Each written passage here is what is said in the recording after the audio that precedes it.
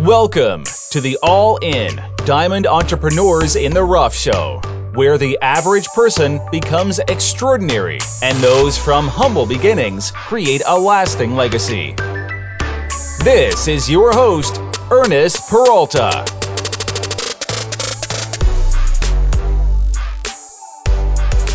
All right, well, welcome back to Diamond Entrepreneurs in the Rough, everybody. I'm Ernest Peralta, and today's show is going to be very inspirational. I have someone here who epitomizes the true entrepreneurial spirit and is someone who needs no real introduction, to say the least. He's a serial entrepreneur, the CEO of multiple successful companies in the business and technology arena.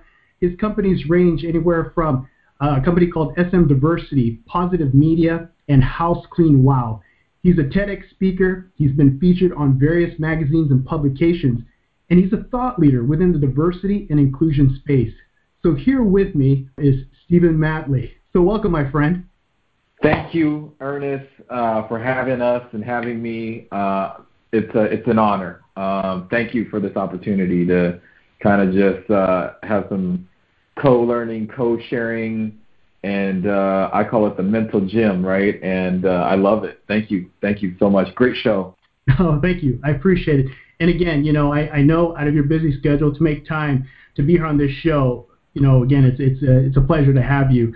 So I'm very excited because, when we first met, I learned a little bit about you, but as I gotten to know you a little bit more about your background, kind of your thought process, and, the things that you've embodied, as a person, and I think that really encapsulates into the Diamond Entrepreneur in the Rough show, which is why I have you here. And I wanted to learn more about, kind of you as a whole, as well as our audience members. I know they're going to be very interested to hear, more about you as well. And so, your experiences are a lot for me to say right here at the moment, but we'll definitely get into it here in a little bit. But I want to know more about your life resume. One thing that I want to mention and really highlight is that I've heard that you're one of the most giving people within our community here in the Pacific Northwest. So, wow. I've heard that. I've heard that you're just a very generous person, just in terms of what you give, your knowledge, just kind of your time, if you will. And, you have so much energy and exuberance about you that I really can't wait to tap into some of that here. So first off, let's take it back to the beginning. I want people to know a little bit about you and your background, because I think you have, this thing that fascinates me about you. It's your tenacity to break out of like the ordinary. You're an entrepreneur. You think outside of the box. I want to hear this inspiration about you. So who is Stephen Matley, and where did you come from? Where did you grow up? Thank you. Wow. So Stephen Matley, born Muhammad Matley. If anyone gets a chance to watch the TEDx, I speak about how that was the first time I revealed my legal name to a public audience, and there was a story behind it. But the story kind of lends itself into my life, right? About, wait, you're not Stephen Matley, or you Muhammad Matley? Well, what's the difference? Well, you have an identity crisis, and what it does is that question and mystery gives a lot of disruption in people's brains. Like, boom, it throws them off the pattern. Like, whoa. What we thought in a box, or what we're conditioned to believe, is all of a sudden thrown off by a name. But that's all it takes, is a name. And I grew up with knowing this. And my name, Muhammad, basically lends itself into the fact that, wow, does this person have, traits to the Muslim religion? Well, my father was he's a mixed breed, basically, at the time where ethnicities only wanted to stay within the same ethnicity. Even countrymen and women in the same country would only want us to stay in certain northern or southern, and whether you're Hmong or Mian or Laos, believe it or not, these are things that are being taught inside households, right?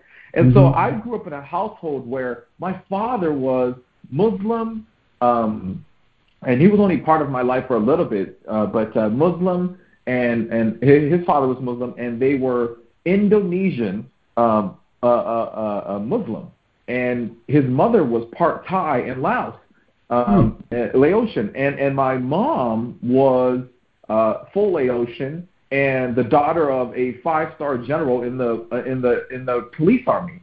And her mother as well. And they I think they were selling gold, so we were always hustlers.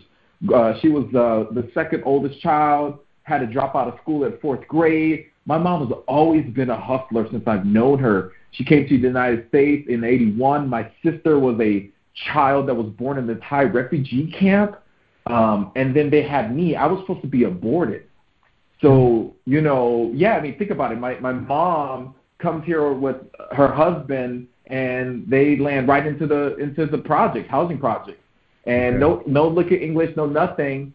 And, if you just think about that start, I wasn't even supposed to be born. I was an accidental child, meaning my mom even told me, like, your grandma on your dad's mom it wanted you aborted. But, and rest in peace to her. But she really showed me a lot of love growing up, too, as a young child. But apparently I was supposed to be aborted because of economical reasons, right? I mean, they're poor. They're new to this country. They just had a daughter at a refugee camp. So that's just wild. And then they get divorced before I'm even 2 years old. And now you have a single mother that doesn't really speak English on food stamps, food bank, housing projects. She had to go and call her sister, who not all the siblings were even they're all refugees. So not all the refugees came at the same time. So if you think about before the story was ever written on Muhammad Stephen Matley, it was already written out of trauma, chaos, war, torn, abuse, like lack of everything. Even at the root level, the foundation that I had to swim out of, Ernest and Selah, is that it was that deep. And that's who Stephen Matley is. It went that deep. And I had to understand that to really respect and really be motivated to look around me and go, oh, I'm about to get out of this prison. You know what I mean? Like, this prison ain't going to get me. One way or another, I'm going to get out of this prison. So whether it was breakdancing and hip-hop that saved my life in middle school to, avoiding gang members because I thought, like, damn, I don't want to get beat up like that. And what was the point of that? Like, to not having a male figure ever in my life, even though I had a stepdad at parts of my life, but I never felt the love of a real dad ever. You know what I mean? And the glimpse that I had in a small glimpse, the time that I did live with my father, get to know my father, it was less than 6 months. And it was during the transition between middle school, high school, and even at that age, Ernest and Selah, I was already a runaway kid. I remember in 8th grade, even before high school, catching the bus with 3 black garbage bags, telling my mom, I'm out of here. I ain't never living in the hood. My daddy's about to go get himself an apartment. It was that bad. I mean, who was Stephen Matley? Stephen Matley was so ashamed of living in the projects. Selah lived in the same projects that I did. I was so ashamed, and kids made fun of you. And I lived in the projects twice, the actual housing projects. I looked at kids with apartments like they were rich. Like, that's fact. I was so ashamed of living in the projects that I would get dropped off down by so instead of getting dropped off by the Union Gospel Mission Safeway right there, I just wait to get all the way down by Genesee or the park down by Rainier, past MLK. So people thought I lived in a house because back then, y'all ain't gonna use that against me. Y'all ain't gonna tell me I'm poor. Not in high school, not in middle school. You know what I mean? Like, that was my safety. That was my armor. So that's how I always grew up, and that's how I lived. The world doesn't know that, Ernest. You just got the first. Like, I mean, I talk about it and informally on Facebook and whatever, but I think that there's something to be said about that entrepreneur, the diamond in the rough, the rose that grew from the concrete that Tupac talked about. Like, what can happen when you actually do that for a child? I mean, I want people to look back at all the people that had adoption. Like, think about that for a second. People that, it's a start. Maybe some unfortunate situation happened where their parents couldn't take care of them anymore. But because of the kindness of somebody else, maybe an adopting them. And I grew up with a person that was adopted, and he didn't find out he was adopted till later. So for a lot of my life, I knew somebody that I considered a brother, and he didn't even realize that he was not really my brother until later. Wow. Like, think about that. Adoption. And so when you take a situation where this is a kid that could have been adopted, or did maybe not adopt it, and then taking it into a beautiful situation and say, look at what happened to their lives. See what happens when people care, when people, take time. I saw something recently. It goes, I respect you if you can heal a heart that you didn't break, or raise a child that you didn't make. And you know what? In today's age, with modern families and the way it is, adoption, step-parents, stepdads, stuff that I grew up with, that's powerful to me. Yeah. I don't know who said it, but I was like, damn, because I respect all the men, even though my mom went through 3 or 4 divorces, and she has a great husband now. His name is Mike. They met when I was in high school, but, even all her previous marriages, it's like, man, shout out to everyone that was trying to heal her heart. Shout out to everyone that was trying to raise a baby. That I'm the step kid. I come with the package. You know what I mean? Like I ain't going nowhere. I'm gonna be right here with my mama. You know what I mean? We gotta do a checkup. Like, you know what I mean? Like one of those. And still, that's why I appreciate my stepdad Mike, who is like a father figure, and then my in-laws father, who that you know what, y'all, like, just again, and I'm sorry I went all the way deep into this part, but it tells people who I am, like, and why I'm so giving is because I learned to give from birth. I learned that if my mother didn't make a decision to give me life, I wouldn't be talking about no giving. So who the hell am I to talk about getting and taking and keeping? Shoot, if that was the case, I wouldn't be born. Right. So right. That's my purpose, man. Yeah. So no, thank you, by the way. I mean, that's a lot of deep information, and I told you I was gonna give you the interview, Ernest. and I appreciate that, and that's what I really intend to do is really kind of get into the mind of these the entrepreneurs such as yourself, and from where you came from. Apparently, you came from my understanding now is that you came from a very rough childhood. You came from a single parent. You had immigrant parents that migrated here. You basically said it was, you were born, but really meant to be born into this world the way that it should be. But yet, you came out of it and you made the best of what you had. So growing up, it seems like you kind of made it your own, figured out what you needed to do. So who were your mentors growing up? And, who are some big people that you can name, or at least some folks that you could say, that person really shaped who I am today? Or you could say that because of that influence, is some of the things that rubbed off that person is why I am who I am today. Yeah, thank you. I had different influences and different glimpses of my life, but if I could say like a well-known person, obviously Tupac. When I heard his music, I was at a suicidal moment in my life. I remember bumping his music, and I just remember, I just remember listening to his music and just feeling inspired, like, wow, like, this gentleman is like talking my language. I can feel the pain. Like, wow, this is great. Like, so like I just remember that. I remember hip hop, breakdancing taught me like, oh, like I can actually hang and dance and learn from somebody. It was like I was too poor to take Taekwondo classes. You know what I mean? Like, and so what was I supposed to do in middle school? And so, those were my heroes, like Tim Scott, who opened up the New Gospel Mission in Holly Park to let me breakdance and create my breakdancing group.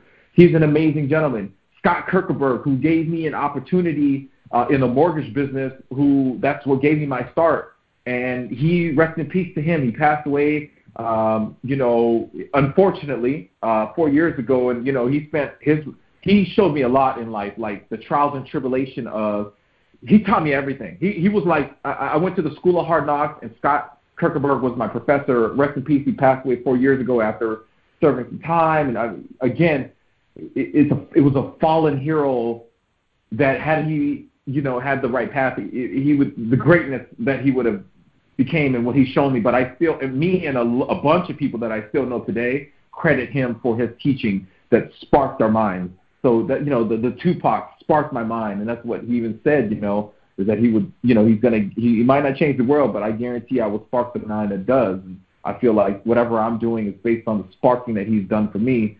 Tim Scott being such a giving person, picking us up in this Union Gospel Mission van. You had kids from Crip neighborhoods, Blood neighborhoods, coming together, but breakdancing.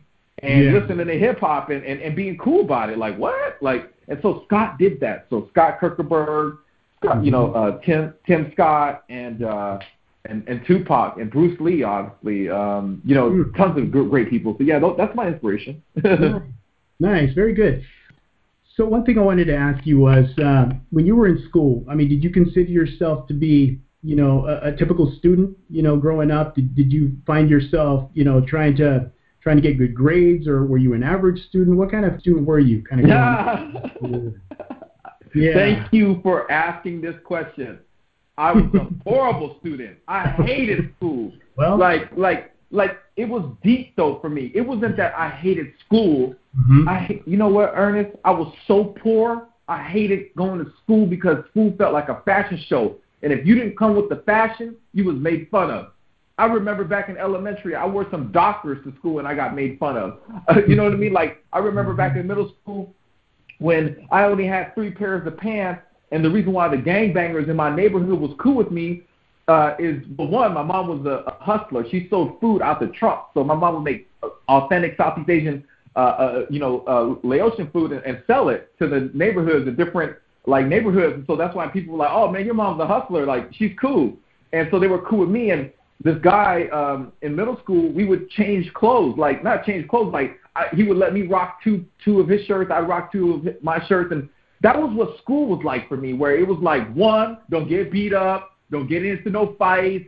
It was a danger zone. It was like, man, it's so weird when I think about school. Like, I should have went to school and got a proper education, but I still remember everyone in high school, we would hang out and just smoke cigarettes or leave the campus all throughout high school. Ain't nobody it was like, man, I don't even know how to explain it.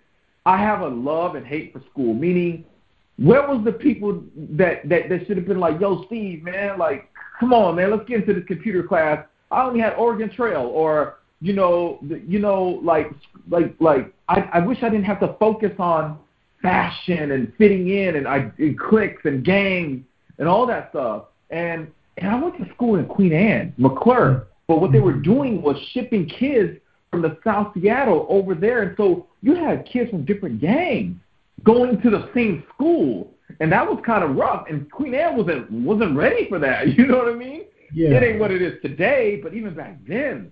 And so, that, and then Cleveland High School. But I'll tell you, I was horrible at school. I used to, when they did book reports, I was not interested in reading books. I would read the back of the book and make up the story, and I would get an A.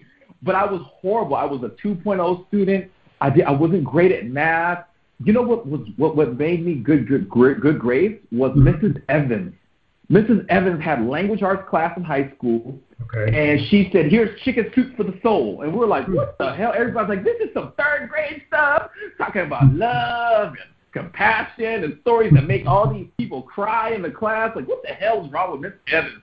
Guess what? She taught me a lot. Soft skills, empathy, stories, things that make people move, make people think, make people appreciate life, understand death. You know what I mean? Stuff like that. Like, it was soothing for me. It was therapy. And I was learning, and I aced her class. And she actually was a teacher that said, Steve, how you doing? She cared. She treated me like a person. Not get in my class, read this book. So I learned a lot from that adult and that, understanding in a moment where people were worried about, who's dating who, all the gossip, all the chaos, and all the distractions. Like, the world, what's happening in the world. And so I was always used to that. I was, hey, look, high school, my high school had the highest dropout rate. My middle school, I remember seeing kids in the lobby that couldn't even come to their first day of school because they were part of a Wild T gang, and apparently one of the Wild T's shot up one of the 7-4 Hoovers, and one of the 7-4 Hoovers that was going to the school, who was a classmate of mine, was about to kill this dude in school. And I was like sitting there going, somebody got to do something. And then even in high school, the gang wars, I got in fights because I was an accomplice to, or an ally to somebody that I went to school with. I didn't even know I wasn't part of this, but there was apparently a gang war. And this gentleman asked me to, a schoolmate asked me to ask somebody if they're a part of another gang. This is what school was like for me, and you're trying to maneuver around this BS and try to be a good human, And then you look at the way schools treat people like Roy Chan. I still remember his name to this day because Roy Chan was, head of president, head of this. He was like that typical, stereotypical, what you would base somebody to be very smart, like the model minority. And they praised these people up, and that's what you had to look like to be smart. And you couldn't hang out with your friends if you were like that. So you got to choose, Steve. You want to be smart, go to college and be like these guys? Or do you want to be cool, go cruising, go to Alki, go to whatever, kick it with these people because you're going to need that safety around here. Right. You know what I'm saying? You're going to need us as a friend. So that's where groupthink comes in. I knew about groupthink since way back because gangs and cliques, that's what it is groupthink. Yeah. And guess what? You think that people stop doing that when they go to college? You think they stop doing that after college? Nah. That pipeline goes way back, all the way into the workplace. Same behavior. Yeah. You definitely hit on some key things there that I wanted to highlight real quickly. You mentioned that you didn't do very well in school, which I think is very ironic because a lot of very successful entrepreneurs nowadays, actually, if you heard or read statistics, is that a lot of the really successful folks nowadays, they didn't do too well in school. They had 2.0, or less. Mm-hmm. They weren't very academically smart, but they were street smart, but they had, the capabilities to do well. They just didn't follow the format of what the schools or the institutions had in place for them to actually excel in. And so, fast forward a little bit, if we were to look at some of the defining moments in your life, where you've been throughout high school, when was it that you started to develop the entrepreneurial spirit, if you will, and then take me to, how you ended up starting one of your businesses. You can take me to that. Thank you. Oh, I love this. And you know what? Speaking of that, if you think about marijuana, Elon Musk smoking marijuana, you had presidents who have smoked cigarettes or marijuana, and you think about it, marijuana is now legal. It became $1 billion valuation. But if you just look at marijuana and the taboo or just saying that word, or even just like Mortal Kombat, back in the days, Mortal Kombat was like, oh, such a bad thing. People are going to go around killing each other because of Mortal Kombat. Well, it's just how you looked at it. It's just what you perceive of it. It's what you've been conditioned to believe. And that's the same thing with school or people's intelligence and the bias that we've been conditioned to discriminate people on. This is what a smart person is supposed to look like and act like and talk like and do. And this is what a stupid person looks like and supposed to do. And sometimes these days, what's been proven is there's a switch. Meaning what you thought was smart is actually stupid. And what you thought is stupid is actually very smart. So it's all how you look at it and the times. And sometimes people are just coming up to awakening. And so I just wanted to touch upon that subject that, I'm really glad that you kind of point that out. But back to your question again. So, later on in life, when did I become open to this? Well, Scott Kirkerberg, when I went to an interview, I was probably 16 and a half. This is what made me drop out of high school, too. So even though I have a University of Washington Foster School of Business certificate, a Dale Carnegie certificate, Cornell University certificate, I went to Renton Tech and made it on the Dean's List my first quarter. Like, I could say all that stuff now, and I did, like, flying colors on my test, and those are they test, like, in Highline, 3 different areas. Obviously, math is something that I freaking hate, and I don't even care for, but I do a lot of math, and I'll tell you that math story later. How does somebody that hates math go into a finance mortgage industry and succeed? Or in staffing, where it's like you're like a bank and still succeed? Like, but again, it's about doing what you hate the most, too, sometimes, right? But, speaking of that, I've always had a job. Like, I've always had hustle. My mom taught me hustle. So when I was young, she would send me off to Portland to go pick berries with my grandfather and fishing and all that. And I would pick berries, and I understood the hustle. People would wake up at 5 in the morning, and there's like this long roll of berries. And, I was this kid in Seattle, like, yo, I'm dyeing my hair. I got earrings on, you know what I'm saying? I got the buckle belts with my whole neighborhood or some West Side sign, I don't know, and thinking I'm cool. You know what I mean? And my mom's like, no, you got to go to Portland. My grandpa's like, I don't care what kind of cool you are. You ain't going to do none of that here. We're going to take you to the berry farm, and you're going to be learning how to make money because that's how your grandfather makes money. And I was like, what the heck? Like, damn, like people actually make money a living like this. Like, this is how they can even afford to pay the housing project. So, you know, at an early age, I learned the value of $5 an hour because I was making less than that. I mean, we would be at the dairy farm from 5 in the morning, young kids, me and my, you know, cousin, adopted brother, we would sit there, and I remember the sound because you put a bucket around your waist, and it'd be like, doo, doo, doo, doo, doo, doo, doo, doo. What that noise is blueberries, and there's a method that you would have to learn on how to pick the blueberries or the raspberries. It could be one or the other.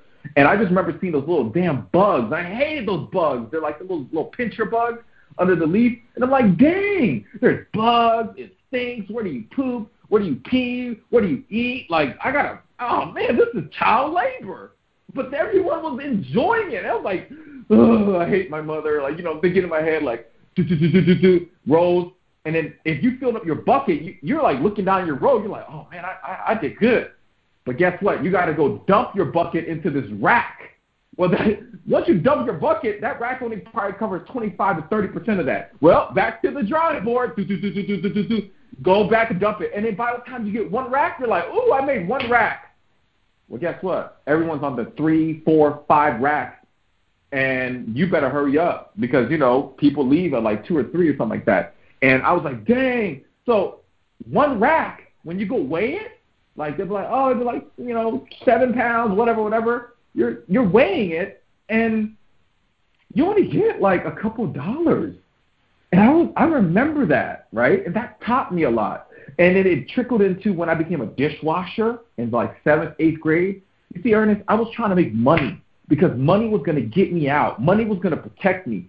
It wasn't everything, but it was, to a poor kid, it was anything and everything, meaning better than what I had. You know, it meant bus fare to go to Westlake. It meant something to get out of this neighborhood or the mindset of I'm stuck here forever. You know what I mean? And so I was dishwashing, like I would leave 7th, 8th grade, dishwashing in Queen Anne, you know, until like 1 in the morning, catching the bus home. I was really out here on this. I mean, just think about it. That's 12. Just take a 12, 13-year-old child right now. Tell them after 8th grade, go do dishwashing until like midnight, then go home, catch the bus. Man, I almost got stabbed up in the bus. True story. My son, I almost got stabbed riding the bus home, man. Like, the hell? I seen people get beat. I mean, you see all kinds of stuff. Now, imagine seeing that at a young age. That's trauma. You know what I'm saying? And so that was that. And then in high school, I was doing, you know, odd jobs. And then I finally found this guy named Scott Kirkenberg who ran a company called Kodiak Mortgage. Okay. I had to be in 11th grade. Kodiak Mortgage, this is the turning point of my life. Okay. Scott Kirkenberg, I walked into his office. I'm stupid. I don't know nothing about no professional interview. I go to Bellevue. I'm just a kid responding to a paper. I heard there's like, you know, you can make $60 an hour. You know, I'm like, yo, what's up? Got nothing to lose. Hey, came in there. You know, I'm just a kid in high school. I heard you can make $60 an hour. You know, you said 16 and up. You know, I'm good. So I'm here. You know, like, what's up? And he's like, oh, the training class might be full. I was like, what? I was like, oh, hey, hold on. I was like, hey, I just want to let you know, Scott, thank you for your time, you know, because he was basically going to do, he told me this, he said, I was going to pencil pitch you. I was like, what's a pencil pitch? Where I just write you, you know, go through the whole interview, write it down, and you're done. And I just pencil pitch you. And I'm like, oh, okay. And he goes, come on in real quick. There must have been something, because I remember how he looked at me, and rest in peace to his soul. I mean, like, he touched thousands of lives. Y'all don't even know him, man. Like, this guy, like, I need to pay homage to him. But he comes, we go into this office, he sits me down, and he goes, do you know what an objection or a rebuttal is? I said, no. He goes, well, I gave you an objection. And I go, uh-huh. And he goes, and you rebutted me. Like, what if I said not interested to your product? What would you say? Or, like, if I told you, you know, like when I told you the training class was full, I was like, well, you know what, Scott? There's going to be a lot of people that come in here after me, and they're going to tell you this, they're going to tell you that. How about you let me show you? I'm willing to show you that I'm going to do whatever it takes to do da-da-da-da-da. Guess what, y'all? He's like, you know what? What you doing tonight at 5:30? He's like, come on back to the training class. The rest was history. I learned what an objection was. I learned what a rebuttal was. I learned that I naturally did that because I was a rebel. And I learned how to rank, like your mama jokes. I had to do that in middle school so that way the gangbangers didn't mess with me. They would laugh at my jokes. I'm like, and they were racial jokes. Think about it. I'm doing diversity inclusion, but back in the days, I had to say jokes and yo mama jokes, and poor people are clowning on poor people. You're so poor. I walked into your house, 2 cockroaches tripped me, and a rat stole my wallet. How everyone would laugh. I used to be good with that rebuttals. I would be fast, and so Scott heard that, and he was like, "Man, come on to the training class." Well, 11th grade, I was in their training class. I was employee number 27. Everyone before me, gone, didn't make it, fired, whatever. Eliminate them. So basically, I was number 1 employee. Now, everyone after me, until the hundreds, didn't make it. And then there's glimpses. So for every 100, only maybe one. It's like the Marines. Special forces almost, like only the elite of the elite make it, or the people that are stupid enough to stay that long or had no choice. And so that's what caused me to learn about things, because every day was a motivational day. Before you start calling on the phones from 5 to 9, you're getting beat up. And so what Scott taught me was this mental gym. And you know what? You being from, you said military brat, like with an Army background and seeing the training and boot camp or like Tough Mudder or discipline, I'll tell you what, I was basically getting my butt kicked every day, but motivated. So they beat you, so they lift you up because they know you're going to get beat down from 5 to 9. Not interested. What the hell are you calling me? Not interested. Not interested. I don't want to refinance. Blah, blah, blah, blah. And you're just dialing, smiling, tucked in, and, Scott would just be sitting there coaching you on the side. And I learned it. I became the number 1 in my branch. I became the top employee. I broke and set records. I created the new training manual. I trained hundreds of people. I moved all the way up to assistant manager. And one day he told me, "What are you going to high school for?" I was like, "Yeah, you're right." He's like, "You plan to go to college?" I was like, "Well, ain't nobody really talking about college. It's my senior year. I have 2 more credits to go, Ernest." And he's like, "Well, ask your teacher how much she makes for a living." I was like, "All right. And if you make more than her, will you quit?" I'm like, "Yeah." I'm like, "Of course." Like, forget college, man. I'm about to laugh at everybody, And he encouraged me to take a stupid leap of faith, basically. He goes, "Hey, I don't have my high school diploma. Look you see how much money I make." He's rolling in the dough. I mean, Ernest, back in this days in like 98, 99, these folks were driving Ferraris and Lambos and that matched their SUV back in those days. And so think about me, a kid from the hood, experiences, and they about to give me a job. It's like signing to a major label. So Scott taught me everything. And, he said, "Hey," I said, "Hey, I make more money than her. She makes like $20-something thousand a year." And he goes, "You're on pace to make about $40,000. I was 17, 18 years old. Before, this is how I moved out on my own at 17 too, because I was making my own money. And I was a great telemarketer. I was setting appointments. I made a lot of loan officers rich. I learned the lingo. I picked up the script. It's like rapping, script writing, script reading, and it was acting. And I learned. And I was good at prank calls. I was good at rebuttals. I was good at snapping. And so I was just talking on the phone all day long. And, you would be in this cubicle, staring at a cubicle. So I was in a studio basically doing voiceovers almost like, and that's what it was. Because you couldn't sell them face-to-face. Back in those days, it was, and so I dropped out of high school thinking this is going to be it. I moved out into my own place, all that stuff, and then trials and tribulation hit. When I hit 18, I ran into a lot of young, dumb mistakes that I was doing, and I had to live up to those consequences. When I turned 18, I picked up a gambling habit. Right when I turned 18, I was like, "Let's get into the casino. We gambling." So I've always been a risk taker because I always felt like I never had anything to lose. Like I really felt like I was supposed to lose, and so everything's a win. So that's how I always felt, even in the times that I lost. And so, anyways, that's what took me a turn. Is Scott would be so motivating because the job, it was a boiler room. The environment was a boiler room. Not a lot of people made it. It was abuse. I mean, people cried at work. You know what I mean? It would not be tolerated today. It would be all over the news today, and people would be going to jail for the treatment that they put me through. I'm talking about getting hit with a golf club by his assistant manager, Ben. he'd be like, shut up and dial, fucking and dial, boink. And I'm like, dang, like, why you, like, and again, it's a white male privilege, and he was mistreating me, but what am I going to say? I'm just a stupid kid from the ghetto, telemarketer, so what if you're number one? I'm the assistant manager, I'll fire your ass tomorrow. So I ain't going to let that happen. You know, I'm not going to jeopardize what I had. So for my own safety, that's why, Ernest, I talk with a lot of passion when I talk about diversity and inclusion in the workplace, people's safety, because and I fucking went through that shit. I went through some painful shit, and I had to sit there and smile and come to work every day for survival. It's different. When you got a mama, a daddy, or whatever, you know, if people are like, I know millennials get a bad rap, and I don't want to give them a bad rap. I think millennials are showing us, and I feel like the J. Cole middle child, but millennials are showing us, like, hey, you could be quick, innovative. There's an Amazon, you know what I'm saying? There's a Netflix. Like, you don't got to be so stuck in the old ways. And, basically what I'm trying to say is, like, I feel like that's so key, is that we always continuously evolve ourselves, who we are, who we can become.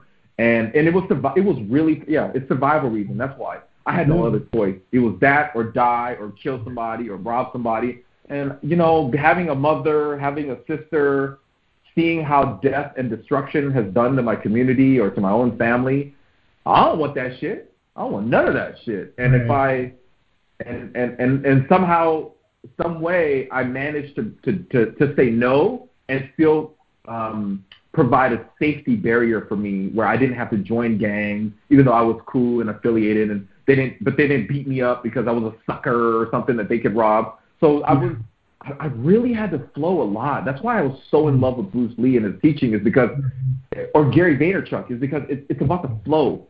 You really got to be able to flow. You could flow from the streets to the industry, from survival to civilian life. You know what I mean? Like, there's a flow, but there's a madness and the disruption and disturb. I mean, that's why we have PTSD, mental health, all these things, trauma that are people just starting to collect and realize these days. Yeah. That's a long-winded way of, so anyway. Again, there's a lot of deep conversations here, which I think the audience is really going to love. But a couple of key points that I wanted to just kind of take away from that. I mean, you definitely, you faced adversity growing up. Like you said, you had a very tough childhood. You didn't go into the gangs, but you knew how to associate with them, but not really intertwine or get deep into the gang activities, which I think at that age you probably realized between, the right path and the wrong path, and you just kind of hung out with them because it's human nature as we're growing up, right? That you want to associate. So you don't want to, get into an area or a crowd that you feel that could take you down the wrong path, which I think you are very observant. So that's one thing that I noticed about highly successful people, is that they're self-aware. I think that's something that you kind of touched upon, during your conversation. So that's something that I noticed about you. And another thing too that you mentioned is that growing up, there were things that, again, you faced. Like you said, when you were in 8th grade, you were working, hard labor, if you will.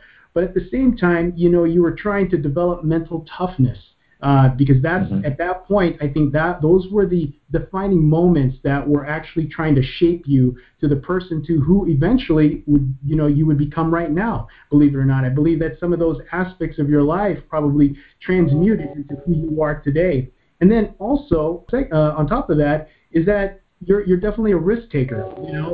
For you to step out of the bounds of what you're normally used to, I think that you taking that risk to get out of your norm, outside of that culture that you were so used to, and step out of trying to make yourself better, I think is another aspect that I think is very key for people to really understand.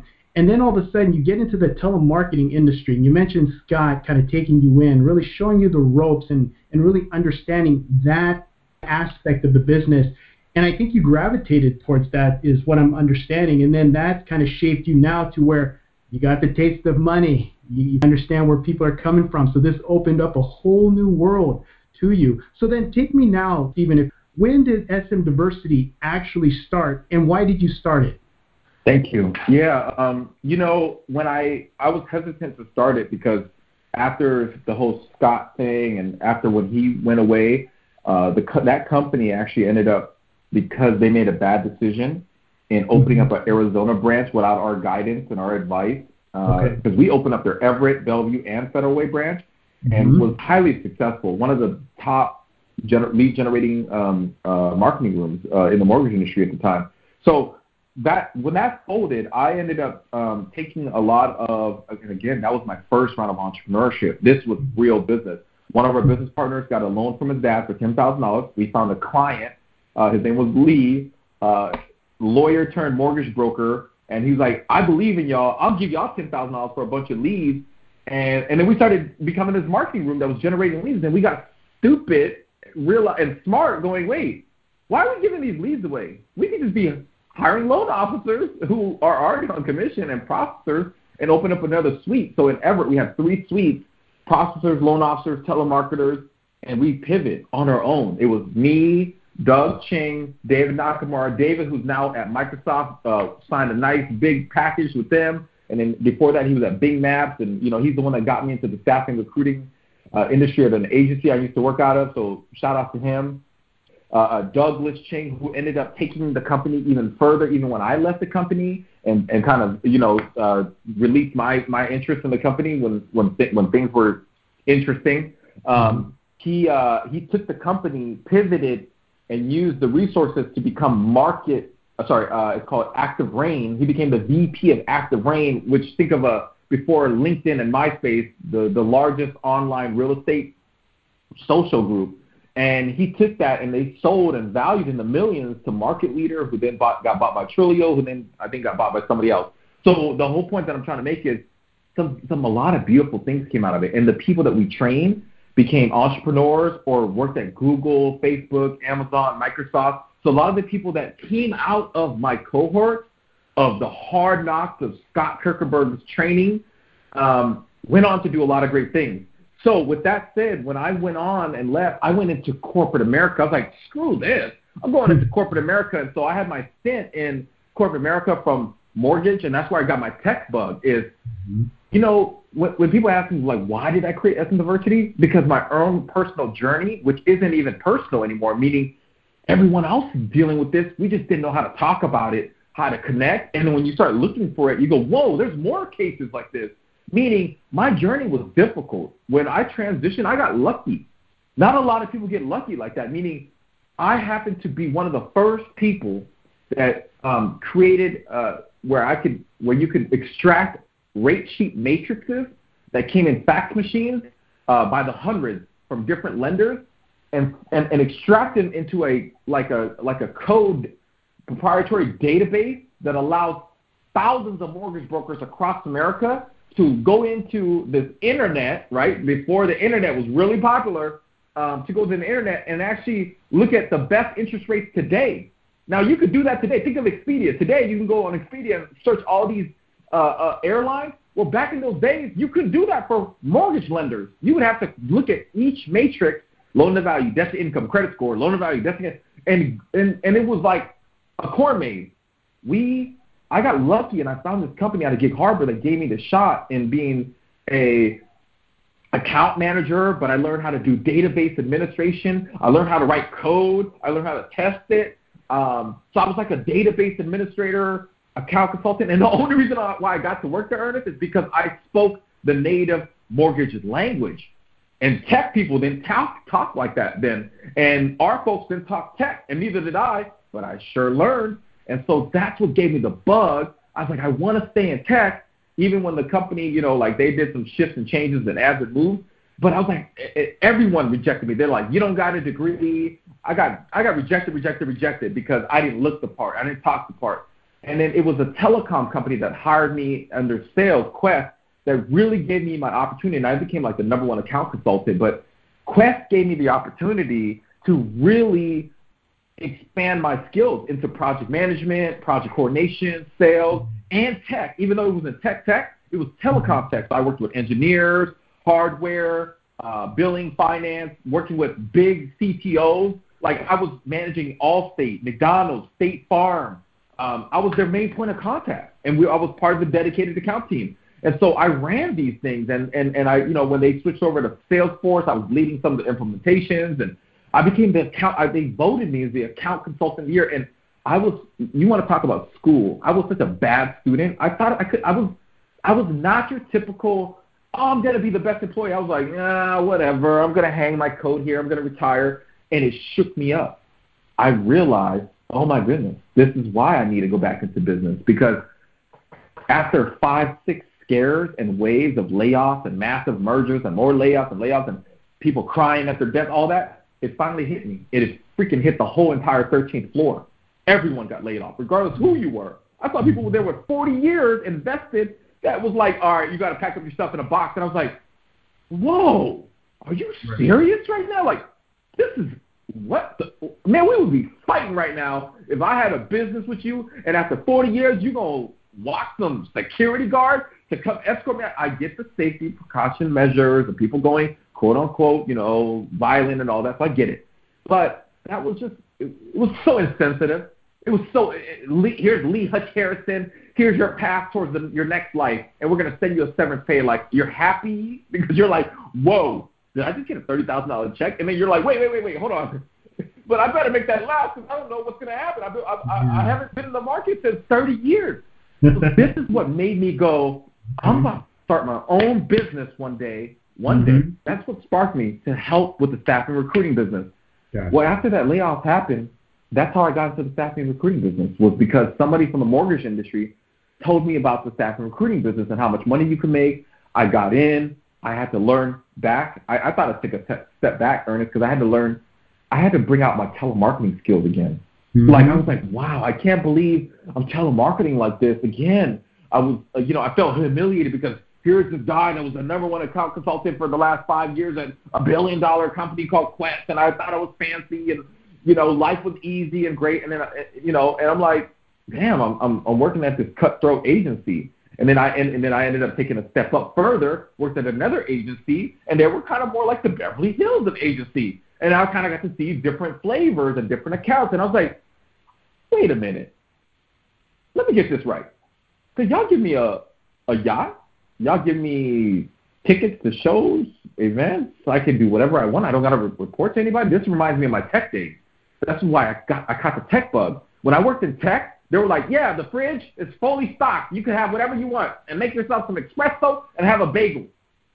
Ernest, when you tell a kid from Holly Park that in Gig Harbor, and I'm used to this chaotic, cutthroat boiler room environment in the mortgage business, and then I go to this, I'm like, oh, my God, I want to stay in Disneyland. That's why I wanted to stay in tech, because I was like, tech is Disneyland. I can't wait to work at Google one day or work at Microsoft one day. Those are my dreams.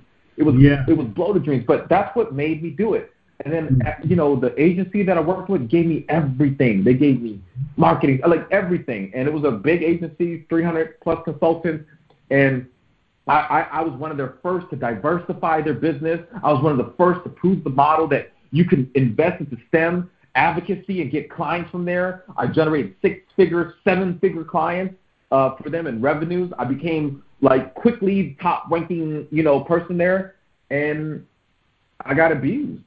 I got backdoor abused by the CEO and founder who to this day, if I was to name his name and what he's done and all the witnesses that was there to witness it, that was silent about it too,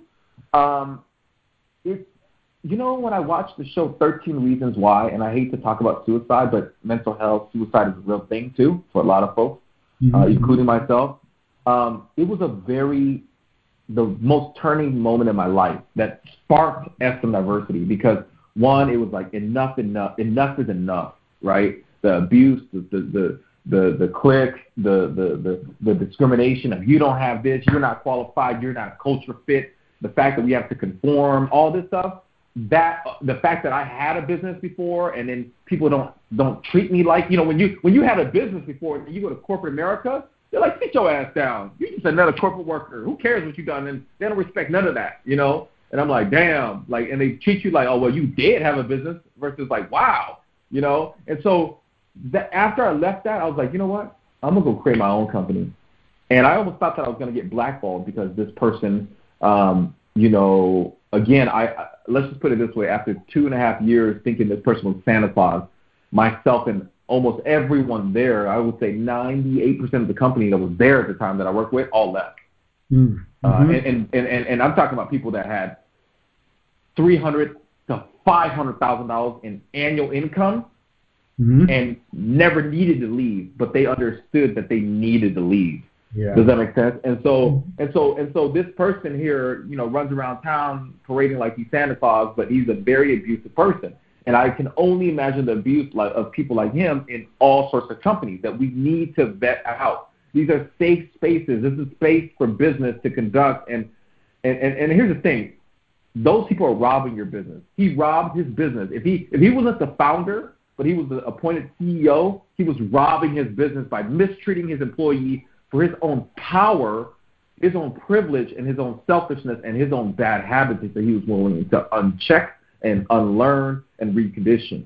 So we had to bear the burden as employees. And so when I left that, I said, well, you know what? It's time to go back into entrepreneurship. I had the best network. I had the best circles that I could be advised, and I had the best coaches. And my coaches were I consider them OGs in the game. And so I got coaching.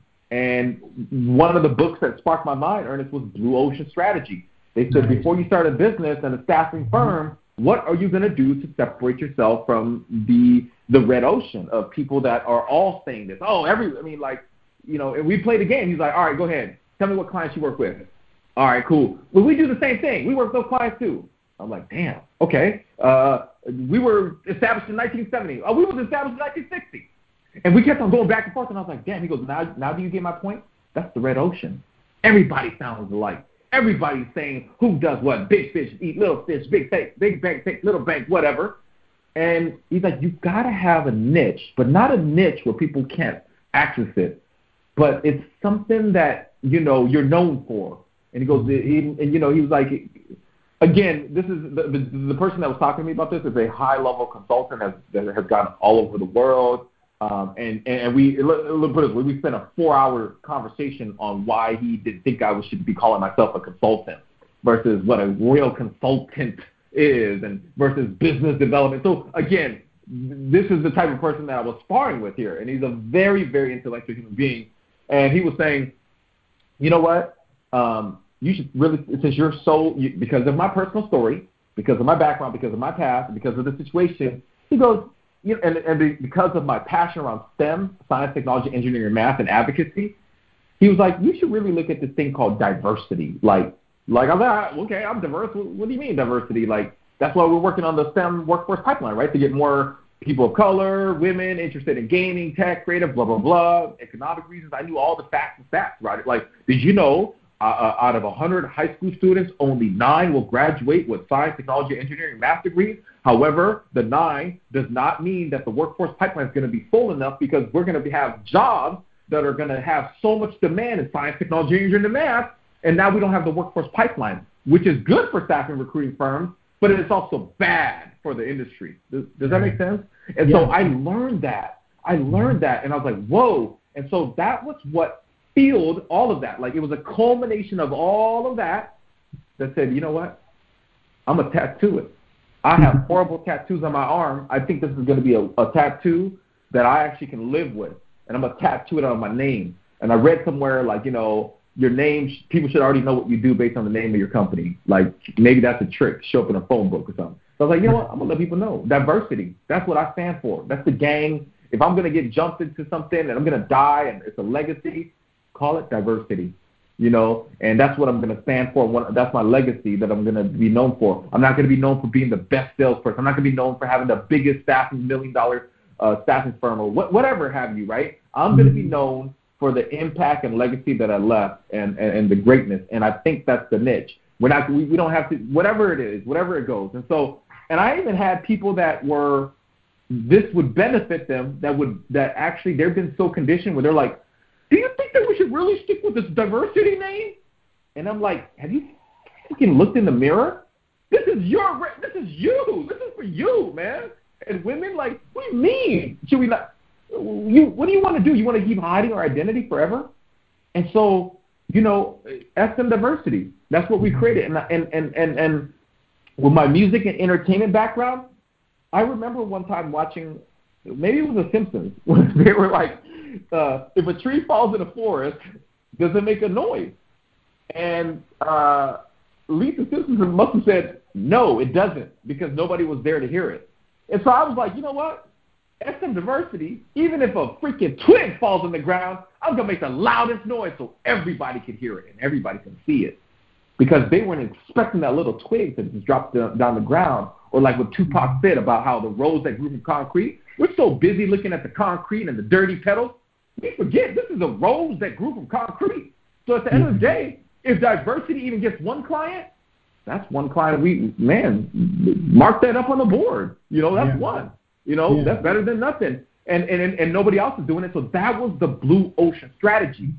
Okay. What did Cirque du Soleil do to the circus industry? What did Southwest Airlines do to the airline industry? What did Yellowtail Wines do to the wine industry? It's complementing it. And so I'm like, I'm not here to change staffing recruiting. I'm going to leave that to people that are doing it today, technologists, that people are excited about it. I'm here to complement it. I'm here to collaborate with it. I'm here to tell the staffing industry, recruiters, HR, hey, this staffing map that's 12 different steps, phone screens, to orientation, to onboarding, to the first 90 days, it's all fucked up, y'all. It's all leaking. Can we, first, instead of deny, why don't we just look at admitting it and looking at improving and looking at it more inclusive and learn and design it that way, and then let's play the cards again. Now let's deal out the cards. Let's make sure that there's equity in the chips and the people that's at the table. And then let's do it. And that's what SM Diversity's mission is that, one, I was like, hey, we got to have more. I want you to think Crazy Rich Asians and Black Panther. Like Ken Jeong, the comedian, said, it's Yellow Panther. Like, that's how I felt. Like, I was like, you know what? I'm going to use my skill. Remember how I told you about how one side and the other side? What I mean by this is not a lot of people that are doing diversity and inclusion work understand network, marketing, sales, business development. They're really good practitioners in teaching, architecting, talking about like 60 pages, 100-page report about diversity and inclusion. They're great at that, and I want them to be great at that. But they don't know how to do marketing. Now, on the flip side, there's a lot of people that do marketing, sales, entrepreneurship, but they don't know shit about boxing. That's Roger Mayweather. But that's how it sounds when people talk about D&I, because I'm like, that's great. You're diverse, whatever.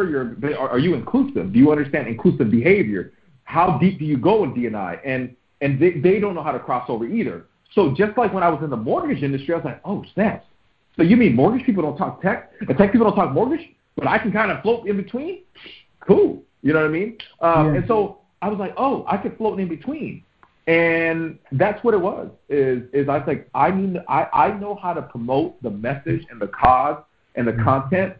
Think of Susan G. Komen. I saw a TED Talk one time where they said, people in nonprofits are being scrutinized for the $1 million paycheck. Now, I get it. Unlike the Wounded Warriors, where people are flying in jets and the dollar to the end user, and I'm sure that you being, with a military family, it's awful if you hear about stuff like that. Like, y'all been benefiting at the top end, executive end, and not having the dollars go down to the cause and the solution. That's horrible. But like with Susie G. Komen or a lot of these other, like YMCA and all these are actually effective, cause-driven nonprofits, right? And here's what the TEDx was saying. It was like, why are we scrutinizing those CEOs? Don't you want those CEOs to be in that position and pay them that? Otherwise, where are they going to go? To a for-profit with no cause attached to it. And then nobody's going to work on Susan G. Komen. So if we want to pay them $1 million and the dollars still go to the cause and the contribution, and yet you get more donors, meaning you want to just stick at $30,000 and do a little march, or you want to get $3 million and do a really big march like Susan G. Komen? Because you're able to take a message or a music or a movie and get a lot of support. In the book Mindset, athletes, nobody does it themselves. And Ernest, you can respect that. Nobody does it themselves. There's no athlete or sport that you do yourself. It requires everything, from the referee to everything. Exactly. Everything. Competitors, timing, all that. Otherwise, you're just being a corner. So the reason why I talk about movies, music, message, a tree falling in the forest, is because I know how to get that cause out to the market. MLK was great at doing that. Bruce Lee was great at doing that. Tupac is great at doing that. Now I'm not trying to be none of them. And people might be like, well, you know what? That's somebody, chasing fame or fortune. No. I'm not chasing none of that. All I'm saying is people that criticize us for doing that, for speaking out our minds, and, I get this whole be silent, be humble, be quiet, be noble, whisper, don't be too loud. I get it because there's a lot of people doing reckless shit, but that's the same shit that they were trying to tell people. They were trying to tell Bruce Lee that. You don't belong in the movie. Oh, this is Enter the Dragon. You're the Asians that lead male role. Come on, Brucey. Those days are over for you. And this is actually fact. They told him that. Martin Luther King. Come on, Martin. Why you fighting for the Vietnamese people, Martin? Malcolm. To every great leader, Tupac. To every great leader that has accomplished anything, they were met with a lot of adversity, and they had to show a lot of resiliency. And so in SM Diversity and where we position ourselves in the industry, we're a big target. Yep. There's already people that don't want to lose their power and their privilege. They don't want to share it. There's already a lot of people that are ignorant to new information. There's a lot of people that go, lower the bar. We got affirmative action, equal opportunity. They have a bad taste in their mouth. They believe that diversity is stupid. They don't understand inclusion, behavior. They don't think because they have a fixed mindset. Well, that's the same thing as a sports athlete that doesn't have a growth mindset, that isn't coachable. Michael Jordan had a coach. Mayweather and all the greats had a coach. Even acting coaches, singing coaches. There's a coach for everyone. There's a hit maker for everyone. And until you understand and learn to be that way, and rest in peace to Scott Kirkeberg, because the first thing he ever taught me in life and in business was these words. Steve, rest in peace, Scott. Think of it like a sponge. Yeah. I want you to soak up all of it and be coachable. That's awesome. So basically, what you said there really resonates, to me, and I can understand, definitely where you're coming from. And now I kind of realize exactly how you started SM Diversity. It was basically because of, working in corporate America, you got impacted by, the layoff, the downsizing, which I think is what I'm noticing now, especially in the marketplace, or at least in this, these last 5 to 10 years, is that there's a shift in mindset just in terms of how people are actually working now in corporate and how they actually are maybe intertwining that with entrepreneurship. So it's just interesting how you basically created your own niche coming from corporate, finding a niche, if you will, within this diversity, SM diversity and inclusion piece, and then developing it into your own. That basically became you. And like you said, this is going to be a legacy that you're going to leave behind, basically, is the stamp of this is me. This is who I am. And so I think that's great. That kind of leads me to the next thing, because you touched upon legacy there. So I've got a couple things for you before we get into the next segment of the interesting part of our interview, is if you can kind of give me some piece of advice. Say if there was an aspiring entrepreneur that's listening to this, and they're like, you know what Stephen is saying really resonates to me. There's only a few things, life experiences that you would suggest. What would that be? If you can give me 2 or 3. Yeah. 2 or 3. Here it is. The first one is this. Be aware that you have to do what you need to do first in order to do what you want later, whenever, with whoever, whatever that is.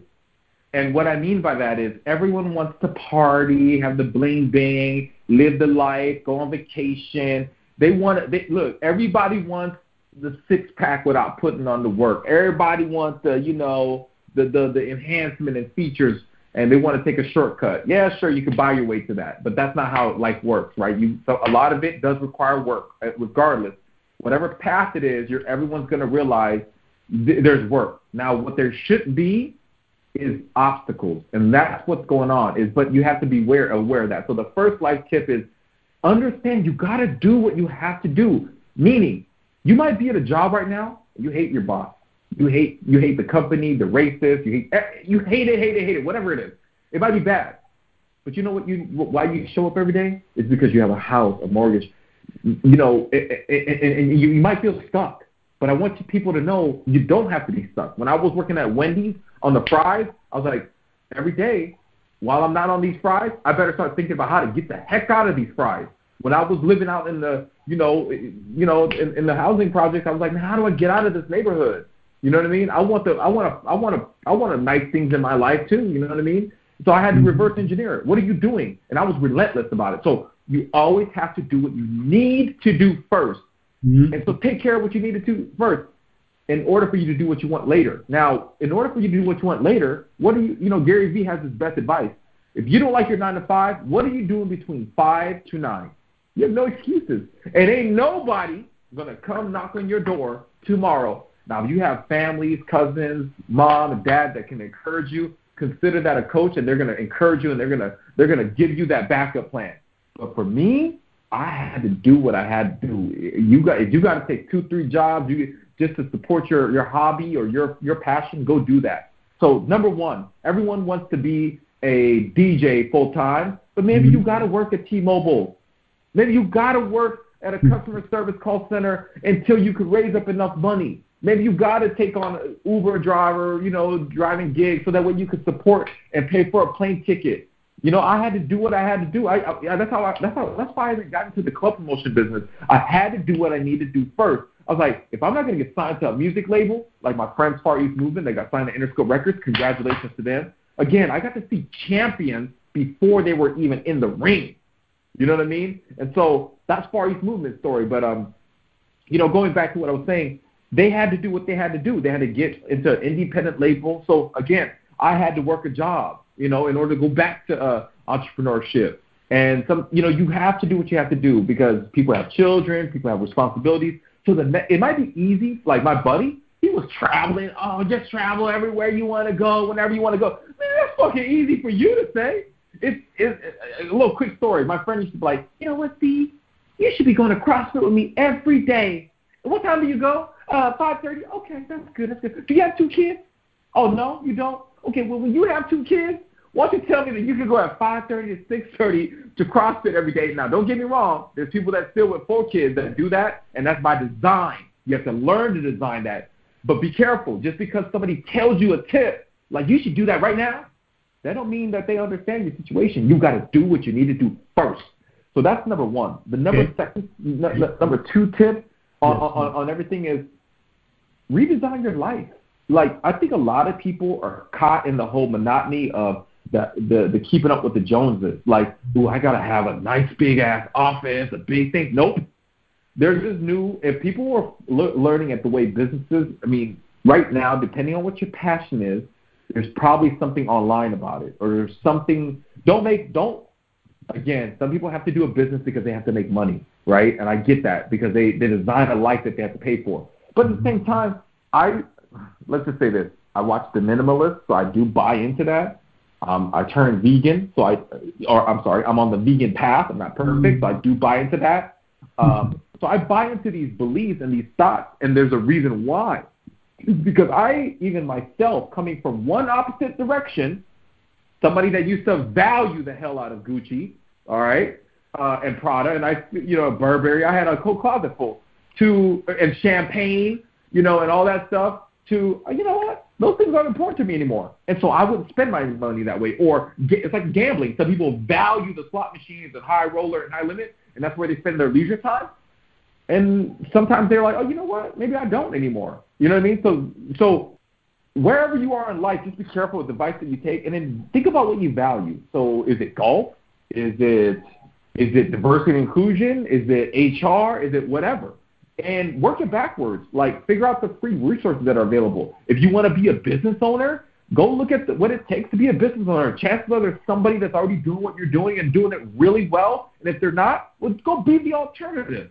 Go be the alternative. I said, hey, nobody doing staffing, recruiting, and diversity and inclusion and making that their blue ocean strategy. I'm going to go do it. Yeah. And people are like, well, I'm like, well, you know what? Well, so what if I fail?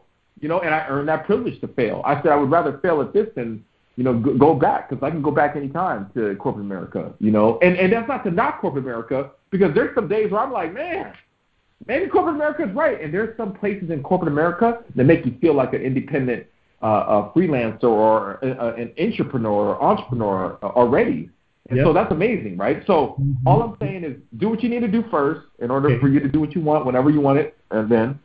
But secondly, be aware of the advice that you're taking in and your situation, and work it backwards. Like, recondition your learning. Maybe you don't need that big of a house or all those cars or $1 million business. Maybe you could be okay with netting.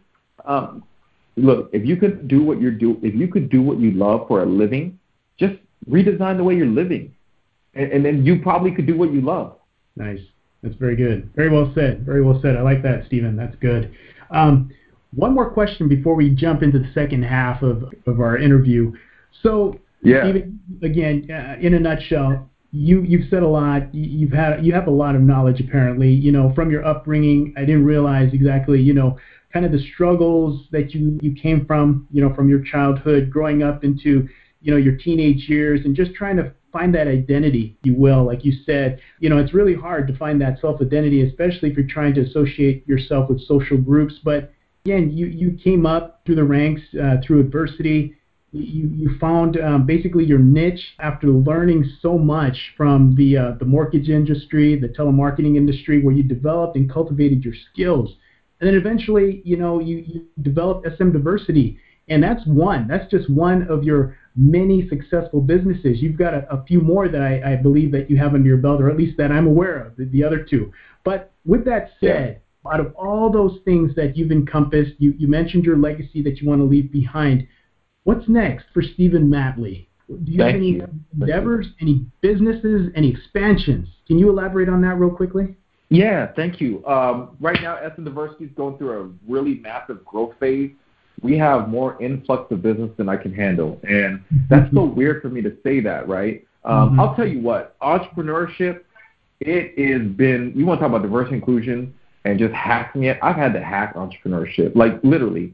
I talk about starting businesses with $5,000. I've done that and generate into the millions of dollars, right? And that's something to be proud of. But what people don't know is there's a lot of downside to that too, right? Is that there are some horror stories, high interest rate loans, hard money loans, bad investments, fees, people who quit, who leave. So I just want to set a little caveat here, or a little side note, is that there's a lot of horror stories that I'm not even explaining about, but there's a lot of hope and opportunity. So I want people to hear and see both. Tupac said at one time when they said, do you have anything to offer the music and entertainment industry? He goes, well, you know what? I give you the good, the bad, the real, the raw, the ups and downs. Yeah, I do have something to, he goes, if funneled right into the right, like movies or music, yeah, I do have something to offer it. And so, let me just make sure I understand your question again. Can you ask it again? I just want to make sure I nail it. Oh, yeah, for sure.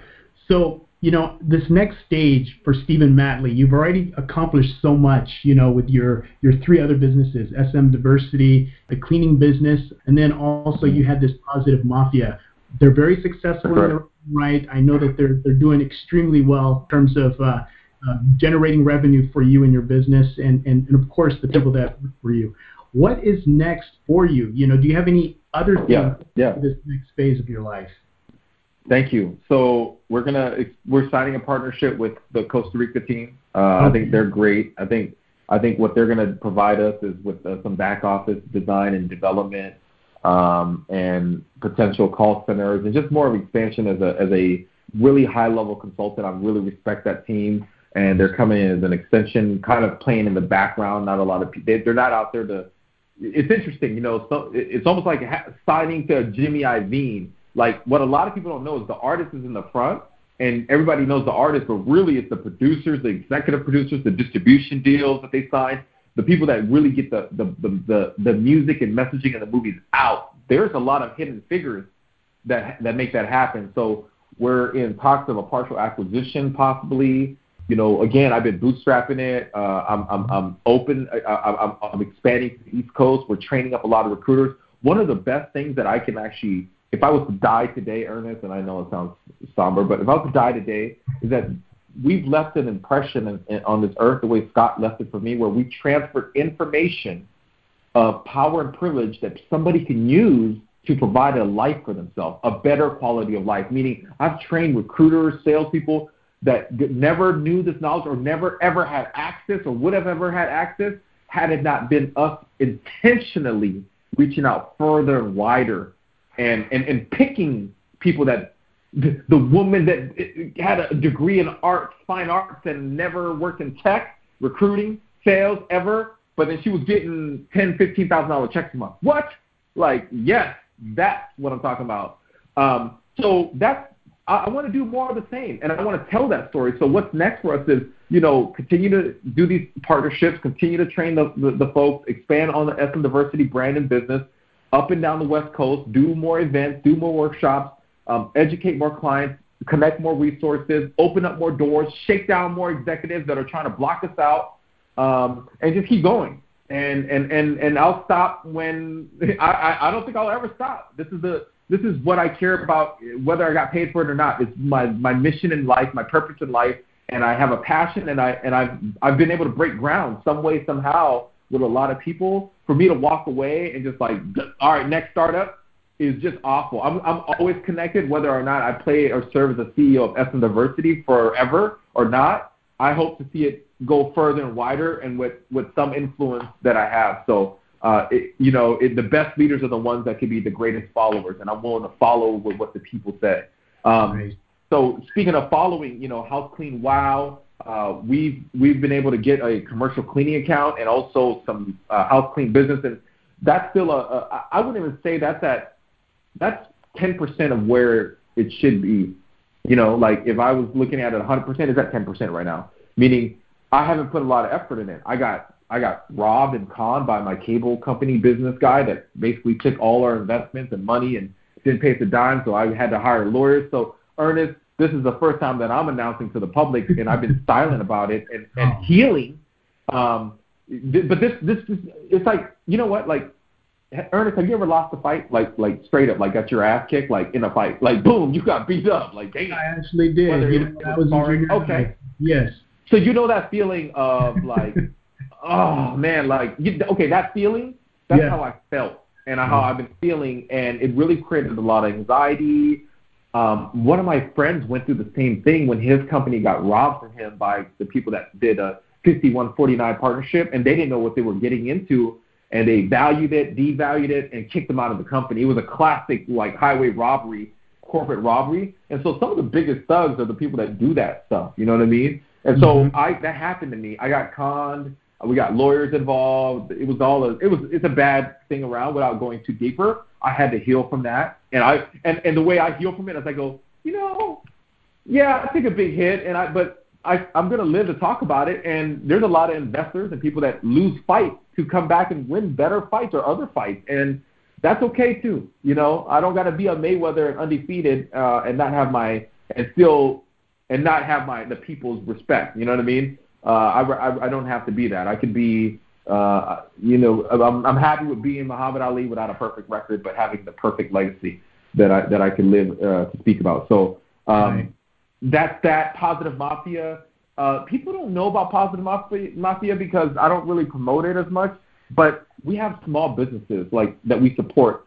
Ernest, in all my businesses and all my life that I'm trying to do, when I sit down across from like a business owner, I'm like, what are some of the needs that are bothering you today that you don't know about, you don't have a network to, you don't have access to, you don't have a budget for? What is something that I can freaking hack for you? That's how I look at it. Like people said that you can't do that. Well, we're gonna figure out some type of way, something. It might not be what everyone else is doing, but we're gonna figure out some way. And if there's anybody that's good at figuring out some way, that's me. You know what I mean? Like I know that game because I'm still alive and around. I'm not perfect, but this was never supposed to be perfect. I wasn't even supposed to be this far. So, so Positive Mafia is going good, but in the background, House Clean Wow, we still got a long way to go, and I'm excited about the future of that. SM Diversity will continue to grow and expand our business up and down the West Coast. I personally will be going on tour more. I have an article coming out with like the WTIA, Seattle Globalist. We're talking to a couple of different magazines and companies again. You saw Seattle Magazine put us on the same with Kevin Johnson, the CEO of Starbucks, people from Nordstrom's, some of the most influential people in our city. top 35 most influential. The alumni are like Jeff Bezos. I mean, like just to say Seattle Magazine and the voters and the people voted you in to be influential around something that when this all started, you didn't know it would get this far. And to see that, it's like winning my own Grammy. And so, I want to thank everyone that's part of that, right? And so that's what I want to continue to do is evangelize, advocate, teach other people, other communities to activate like this. So if this is Eminem going to find the 50 Cent or because Dre found Eminem or Jimmy Iovine and Dre figured out how to break the $1 billion mark with Beats and Apple because of the community and the reputation that they built. That's what I'm about, and I want to be a hit maker. I'm ready to produce other hits for other people in their businesses and their lifestyle, their jobs. We still have a lot of job opportunities that I'm going to be promoting and pitching to the market. And I love it. I love what we do because we get to tell a real story that I saw on the plane one time coming back from Hawaii. I think it was is it The King of the Wilderness? It was a movie biopic about Martin Luther King. And it starts off with the African proverb, if the surviving lion doesn't tell their story, the hunters will get all the credit. I was like, damn. I'd be damned if anybody tell my story better than me. I know I could talk. And so I'm like, let me go around telling people the story because I'm tired of people doing it ingenuine, unauthentic, watered down. It's like taking hip-hop and making it too poppy. Now, don't get me wrong. I love my pop hits too, but too much is too much. And it's time for the people that are not being heard to be heard. You know what I mean? Like if Dr. Dre, Eminem, 50 Cent, Bruce Lee, Tupac, Snoop Dogg was all like, we're going to stay true and true to the underground, that would suck. Like Jay-Z said, I don't be in the project hallway talking about how I'm in the project all day. That's how you get to the millions. And then the last Jay-Z quote that I love, I think he said in the interview, he goes, 99.99% of people from Marcy housing projects don't even make it, yet alone become a billionaire. But y'all act like it's an everyday thing. I was like, oh, snap. Think about what he just said. The diamond in the rough entrepreneur, that's not an everyday thing. Right. Bruce Lee, that's not an everyday thing. But we act like it's an everyday thing because we normalize either that or we normalize either hatred because we've seen it. It's so accessible to us now, especially with technology. But we shouldn't normalize it. We should still appreciate the heroes for the heroes, and we should still recognize the evil for its evil. Yeah. And I think right now, America and society and the world is in a daze. It's like we're in a matrix. Everyone's running this rat race, and we're so distracted, so unaware. As you talk about sports a lot, it's the punch that you don't see coming. And Ernest, let me just say, this is the last thing I'll say. If you watch the Jamie Foxx thing about the club punch, where he's like, I'm in the club, I'm moving in the club, I'm punching him, he's on the ground, I'm moving out the club, he's on the floor trying to figure out what the fuck just happened, and I'm out. And I don't know if that was Jamie Foxx that said that or was it Cat Williams, but man, it's that punch that you don't see coming. And I've never been a fighter, but I'll tell you this. I've never been a fighter, meaning I don't go out to fight. But I've been in probably 10 different street fights. I've been in formal sparring sessions. I respect so much when I heard about your background. Like, I respect practitioners that do MMA. I tell people all the time, don't you mess with anybody that does jiu-jitsu. Damn it, if they're wearing an Affliction shirt, you better watch out. You just never know. Even if they don't know anything, that could be a UFC fighter. Do not underestimate people because I've been rolled up by 17-year-olds.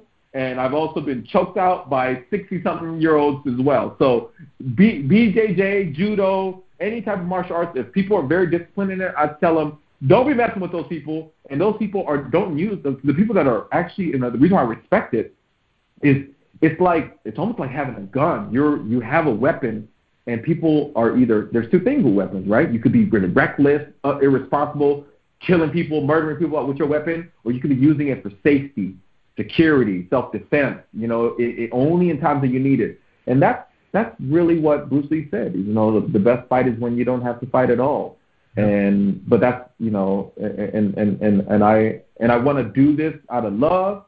I don't want to always be a fighter. I came from fighting and chaos and war, and I want to show more hope, peace, and unity, but I don't want to reject it either. I don't want to be colorblind to what has happened. I want people to hear the different genres. There is the horror stories, but there's the pop stories. There's the love story. There's all those stories, the rise, the fall, all of it. That's what makes us human. That's what makes us awake. That's what gives us empathy, compassion, and then move us to do anything. Yeah. Hopefully that answers your question on what's next. That's kind of what I want to pursue and continue to do. That's very good. Again, a lot of things going on, and it doesn't surprise me for somebody of your nature, your caliber, and just your enthusiasm in general. It doesn't surprise me that you're into so many different things. But mind you, not only are you in many different things, I just want to clarify, but you've turned the things that you've just mentioned there, that you've just outlined, to be very successful in their own right. Just said of making a positive statement in terms of having employees work for you, but also bringing in revenue every year. Yes. So That's good. What I wanted to say too was, and for the folks that are online, is that, like I mentioned earlier, your life resume when you started off growing up doesn't dictate the life resume that you create for yourself and for your future. So it's apparent that what you just did from your resume from growing up is a totally different resume to where you are today. So I commend you for that, and I think that you've done extremely well for yourself. And one other thing that I want to mention is that people buy into people, and PowerPoints are just words, but your passion and your conviction equals success. So from what you just said to me right there, it resonates a lot, and I hope that it does for a lot of people as well. So real quickly, now we'll jump right into the second half of our interview. And I do this every once in a while. What it is, it just breaks the monotony of regular interviews, through the podcast. I'm going to say some things, and I'm going to throw them out there, and you just give me a word as soon as it pops into your mind, okay? Yep. All right. What is your favorite word? Resilient, empathy. Okay. What turns you on? Love. What sound or noise do you love to hear? Rap music. What is your favorite curse word? Fuck. Okay. All right. And so now the second half basically is just give me short and sweet answers of some of these questions that I'm going to ask you. What profession other than the one that you currently have now would you have attempted or would you want to attempt? Rap artist or either executive producer, P. Diddy, Jimmy Iovine, Dr. Dre, Eminem, 50 Cent, like The Game. I have a very deep passion and love for the culture and music and entertainment. I think that would be what I would like to contribute to more and more, especially since they're talking D&I now. So yes, and to be honest with you, Drake's label, OVO Sound, Jordan Wheeler and them, they hit me up. We're actually going to sit down and talk. This is Drake's label, y'all. Nice. So Ernest, you have it on record, and this is public information. I have the proof. You heard it here first on Ernest Peralta's Diamond Entrepreneur, right. OVO Drake. And so look out for that. I hope to, I want to bring that home. And these people work with Wiz Khalifa and G-Eazy influencers. So for sure, they looked out. They reached out to us, and so regardless, we're happy just to be at the table that they know us. So that's cool. Man, that's good. Congrats there.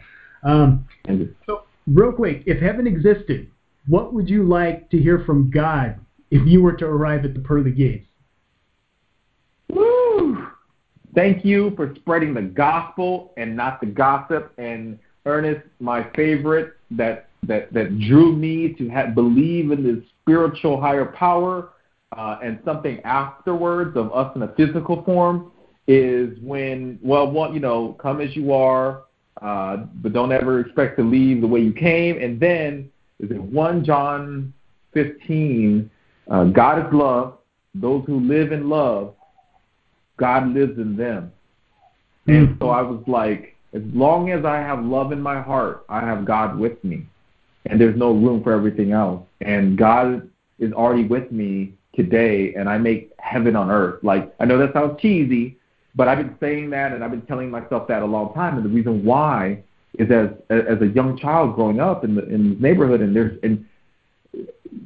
I don't always believe in meritocracy, but I do believe in the fact that when you got nothing, like not $1, $14 in your pocket, you can't really do much, but you can rub together your hands and go, hope, inspiration. And it's like it's like fire stick. Like, you ever seen that the camp the cavemen type of deal where they're like rubbing, or people in the woods rubbing two sticks together to create fire? Well, that's what it is. You better get started. You might not got a lighter, but you can wait forever. And so you just got to get started with hope and inspiration. And so, yeah. Does that help? Yep, that's good. Okay, here, you just give me a number here on a scale of 1 to 10. How weird are you? 9. And I want to be as weird as possible, because if I could be more weird, Jim Carrey said it best.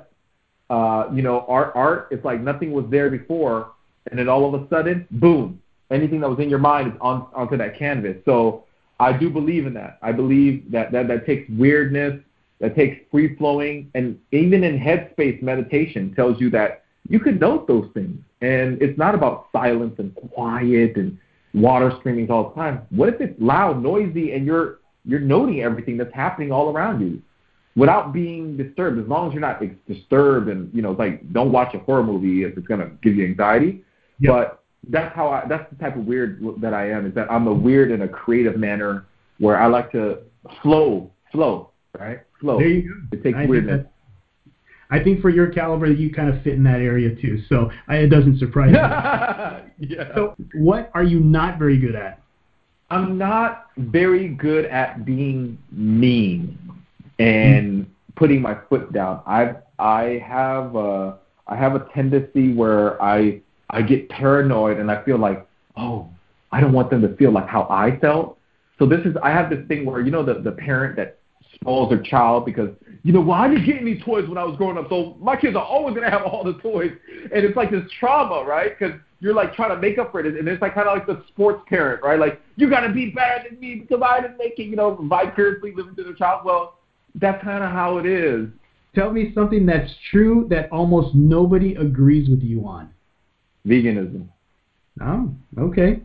Veganism is so true. Yeah. And it's going to wake up so many people that it's going to be amazing when it does wake people up more and more. I'm going to love it. I'm going to love it. Nice. And the last one. Room, desk, and car. Which do you clean first? Because I only get an opportunity to, I always clean up my car, because I'm always in transportation. I for a lot of my life, you spend traveling, meeting clients and all that. And so your motor vehicle has to be clean. It's not that way now. When you have children, you clean. You know what? The best way to answer that question is you clean whatever when you can. And then if you don't clean it, hit up housecleanwild.com in the greater Seattle area. There you go. Nice little promotion there. I like it. Awesome. So there you go.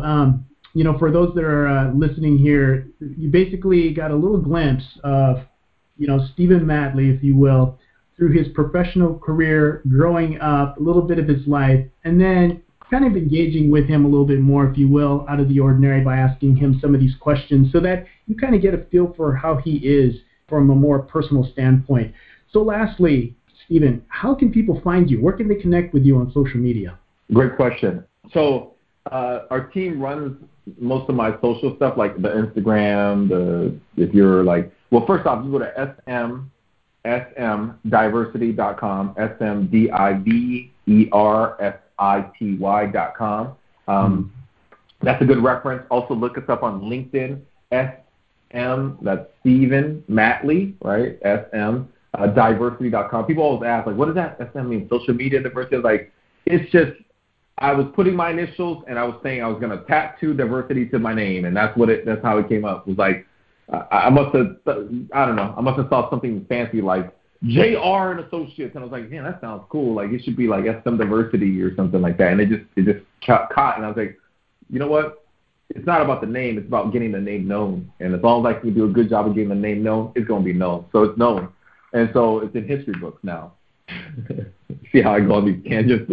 But I want to make sure I answer it properly. Yeah, so you said smdiversity.com. They can find you on LinkedIn, and then they can find you on, what's the other platforms? Facebook, Instagram, Twitter. If you just type in SM Diversity, Twitter. Okay. Stephen Matley, Steven, Matley, Matly. I'm on Facebook. I'm on no, I'm not on Instagram. I'm on LinkedIn, and I would also tell everyone to subscribe to the $1.80 Gary Vaynerchuk method of how do you get the most value add value to your LinkedIn network is the $1.80 a day marketing campaign. It's an awesome video, and I subscribe to that. Yeah, that sounds great.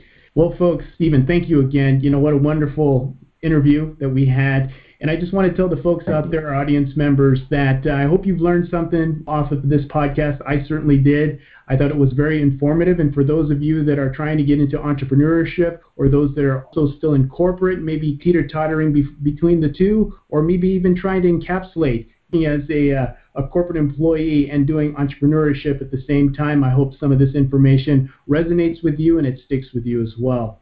So again, Stephen, I appreciate your time. I know that you're a very busy individual. Thank you for doing this podcast with me. Thank you, Ernest. This has been amazing, and I love it. You know, I don't always spend as much time and energy as I should be doing more of these, and you definitely inspired me to continue to tell my story, and thank you for lending your audience and this amazing platform that you created for us to tell our story. So thank you for what you do. You're very welcome. Folks, so please share this podcast out. We're on SoundCloud, Stitcher, and now on Apple Podcasts. God bless you all and keep striving to be your best self. Until the next time, take care.